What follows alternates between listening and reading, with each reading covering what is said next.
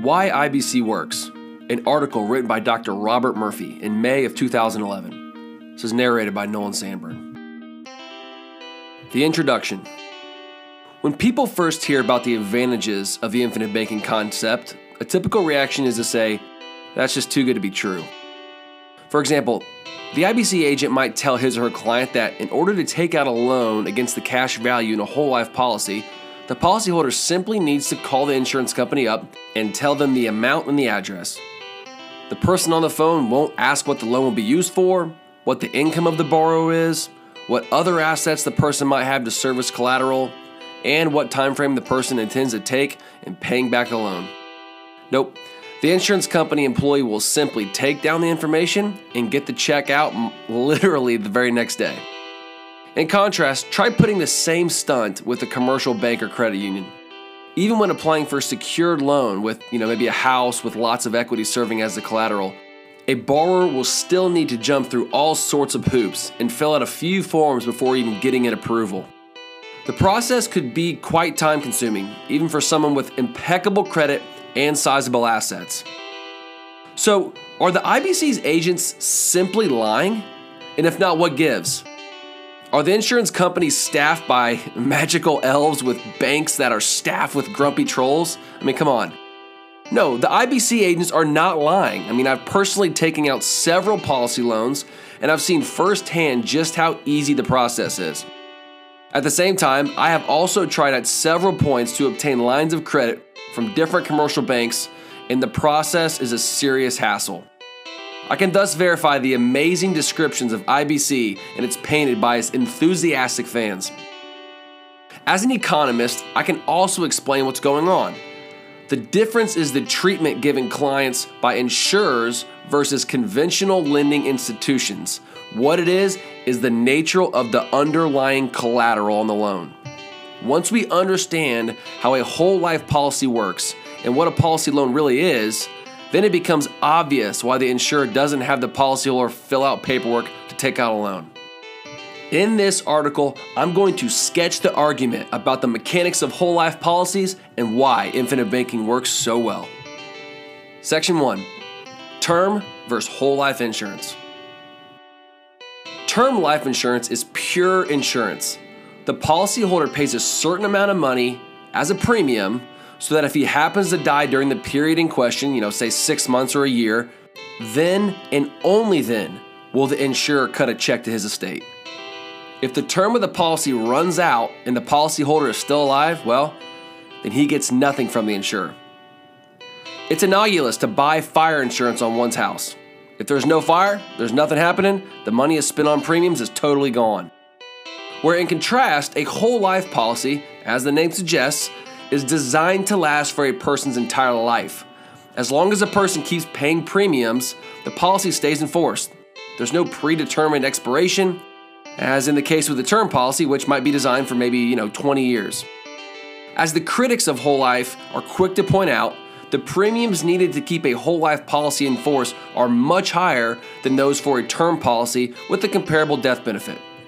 Part of the difference is due to the continuation option described above. So in other words, since the insurer is agreeing to a level premium for as long as the policyholder wants to keep the whole life policy in force, the insurer has to set the premium high enough to cover the additional expectation that the policyholder will die while the policy still is in force. Where in contrast, the vast majority of term life policies, those expire pretty much never with the person dying. In fact, things are even bleaker for the insurance company. At a certain point, the owner of a whole life policy gets a huge check from the insurer, even if he's still alive. Nowadays, the cutoff might be closer to 121 years. But for example, a person might sign up for a $1 million policy of death benefit with a whole life insurance when he's 25. So as long as that person continues to make his premium payments, he can go on paying the same premium, even as he ages and becomes a much higher risk. Ultimately, if and when the person reaches 121 years old, the insurance company sends him a check for at least $1 million. In practice, it may be much more since the person will have purchased a lot more death benefit along the way. But now we see why whole life policies are so much more expensive than term policies with the same initial death benefit. A useful analogy is in real estate. The policyholder of a term policy is like someone renting an apartment. He pays the rent month after month and receives shelter in exchange. But after the term of the lease expires and the landlord raises the rent, the person moves out of the apartment. He has nothing to show for the money he spent over the years, well, except the memories. In contrast, someone might buy an apartment unit with a mortgage from a bank. This person's monthly mortgage payments will be higher than what the renter had to pay each month, assuming they live in comparable apartments. However, with each month's payment, the buyer acquires more and more equity in the property. After keeping up with his payments for 30 years, you say, the mortgage is paid off and the person owns the apartment outright. The analogy with life insurance should be totally clear. The term policy in effect is just rented insurance. In contrast, the person who starts a whole life policy gains equity in the policy with each successive payment. Specifically, the cash surrender value grows over time. This mirrors a homeowner calculating how much equity he has in his property by asking how much it's worth minus how much he still owes on it. All right, this is a narrator note. Focus hard on what I'm about to say. So for whole life, the cash surrender value is defined as the present discounted value of the expected death benefit payout minus the flow of future premium payments. So as time passes, the looming death benefit becomes more and more certain because the person will either die or attain age 121. So on the other hand, with each successive premium payment, the remaining number of such payments dwindles, meaning that the policyholder has a freer and freer claim on the death benefit. This is why the cash value of a policy grows over time. So when critics declare that whole life is obviously a terrible financial product because one can get, quote, the same insurance from a term policy at a much cheaper rate, this is like someone saying that buying a house is obviously dumb because one can rent the same living space for a much lower monthly payment. The famous buy term and invest the difference strategy ignores other differences too, but right now that's not what we're talking about. All right, section 2, policy loans. In order to fulfill its contractual obligations to a whole life policyholder, the insurer must take a portion of each premium payment and invest it conservatively. As a whole life policy ages, the insurer had better have a growing stockpile of financial assets earmarked for the policyholder so that if and when he reaches age 121, the insurer can now hand over the assets worth, maybe more than $1 million. From the insurer's perspective then, there are numerous streams of income every month flowing from various policyholders. Some of them actually die, and thus payments must be made in accordance with the contractual death benefits. Beyond that, there are salaries and other overhead expenses to be paid. So after these expenses, what's left can be plowed into investments so that the total assets of the insurer grows over time, just as the policyholder all thinks that their cash values are growing. When a whole life policyholder applies for a loan, the insurer does not take the money out of the policy. Rather, the insurance company takes some of the money that it otherwise would have invested in outside assets and instead loans it to the policyholder. Strictly speaking, in terms of the cash flow, a policy loan doesn't touch the whole life policy at all. Rather, the insurer makes a loan on the side to the policyholder. So the insurance company is quite happy to make such a loan because, well, the policyholder pledges the cash value of his own whole life policy as collateral. To repeat, strictly speaking, the policy loan doesn't suck out the cash value of a policy, but rather the outstanding loan, depending on its size, offsets some of the cash value. So in the same way, if a homeowner applies for a home equity line of credit, he doesn't literally sell off the guest bedroom to the bank. Rather, he just takes out a loan from the bank and pledges the equity in his house as collateral. Section 3, a matter of liquidity. All right, now we see why insurers are so freewheeling when it comes to policy loans, whereas commercial banks and credit unions are much more uptight. The collateral on policy loans is much more liquid than on conventional secured loans. All right, so consider what happens if a whole life policyholder has taken out a $10,000 loan at 5% interest.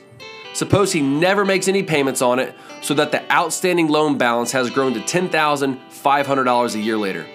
Then the policyholder has a bad day, is in the jungle, and gets hit by a blow dart and dies. Does the insurance company care? No, not at all. Well, unless the employees knew the policyholder personally. Because this guy owned a whole life policy, the company now owes his estate a check for the death benefit. And suppose the death benefit originally would have been $500,000. Now, because the outstanding policy loan, the insurer subtracts the balance and only sends this guy's widow a check for $489,500. So, in contrast, suppose the man had gone to a commercial bank and asked for a secure loan of $10,000 with his new boat serving as collateral. If that man misses his payment on the loan, the bank would probably start to worry. As the loan rolled over at interest, it might eventually grow to be more than the underlying collateral was worth. This isn't likely to happen with a well-constructed whole life policy because the underlying cash value grows predictably over time too. Another problem for the commercial bank is that if the man defaults and the bank seizes his boat, the bank might discover that the man didn't take very good care of the asset, especially when he saw the default coming. And again, in contrast, there's nothing that the policyholder can do to ruin the cash value in his policy. The insurer doesn't allow him to borrow more against it than the cash value has at any given time. So there's no need for the policyholder to do anything, responsible to keep the collateral in good shape. And finally, even if the boat has been kept in good condition, such that its market value is more than the balance on the loan, the bank still has to go through the whole process of selling it. This can be a major problem, especially in our current situation where banks are the reluctant owner of millions of foreclosed homes. And again, in contrast, the insurer doesn't have to do anything to, seize the collateral of the policyholder who defaults on the policy loan. It simply subtracts the relevant amount from the check it otherwise would have sent. All right, in conclusion, once we understand the nature of a whole life policy and how policy loans actually work, it becomes clear why insurers offer loans at such attractive interest rates and almost unbelievable terms. The explanation is that the underlying collateral, the cash value of the policy itself, makes such loans the safest investments imaginable for the insurer. No matter what, they are going to be repaid because they are already contractually obligated to pay death benefit to the policyholder. The outstanding loan balance, if any, can just be subtracted before the check is sent out. So many of the criticisms of whole life policies likewise fall away once we explore the nature of these policies. Nelson Nash, in his book Becoming Your Own Banker, does an amazing job providing an introduction to IBC for the beginner. The whole goal of Becoming Your Own Banker was to demystify IBC and to show that its amazing results and flexibility don't depend on any gimmicks, but are the result of the nature of the arrangement. Thank you for listening to the article Why IBC Works by Dr. Robert Murphy, narrated by Nolan Sandburn. If this information was helpful to you, I hope that you share it with your friends and your business associates. Because at the end of the day, infinite banking allows us to remove the cost of insurance and turn what would have been a liability into an asset. From there, we can create financial freedom where we can spend our time how we want with the people we love. Thanks for listening.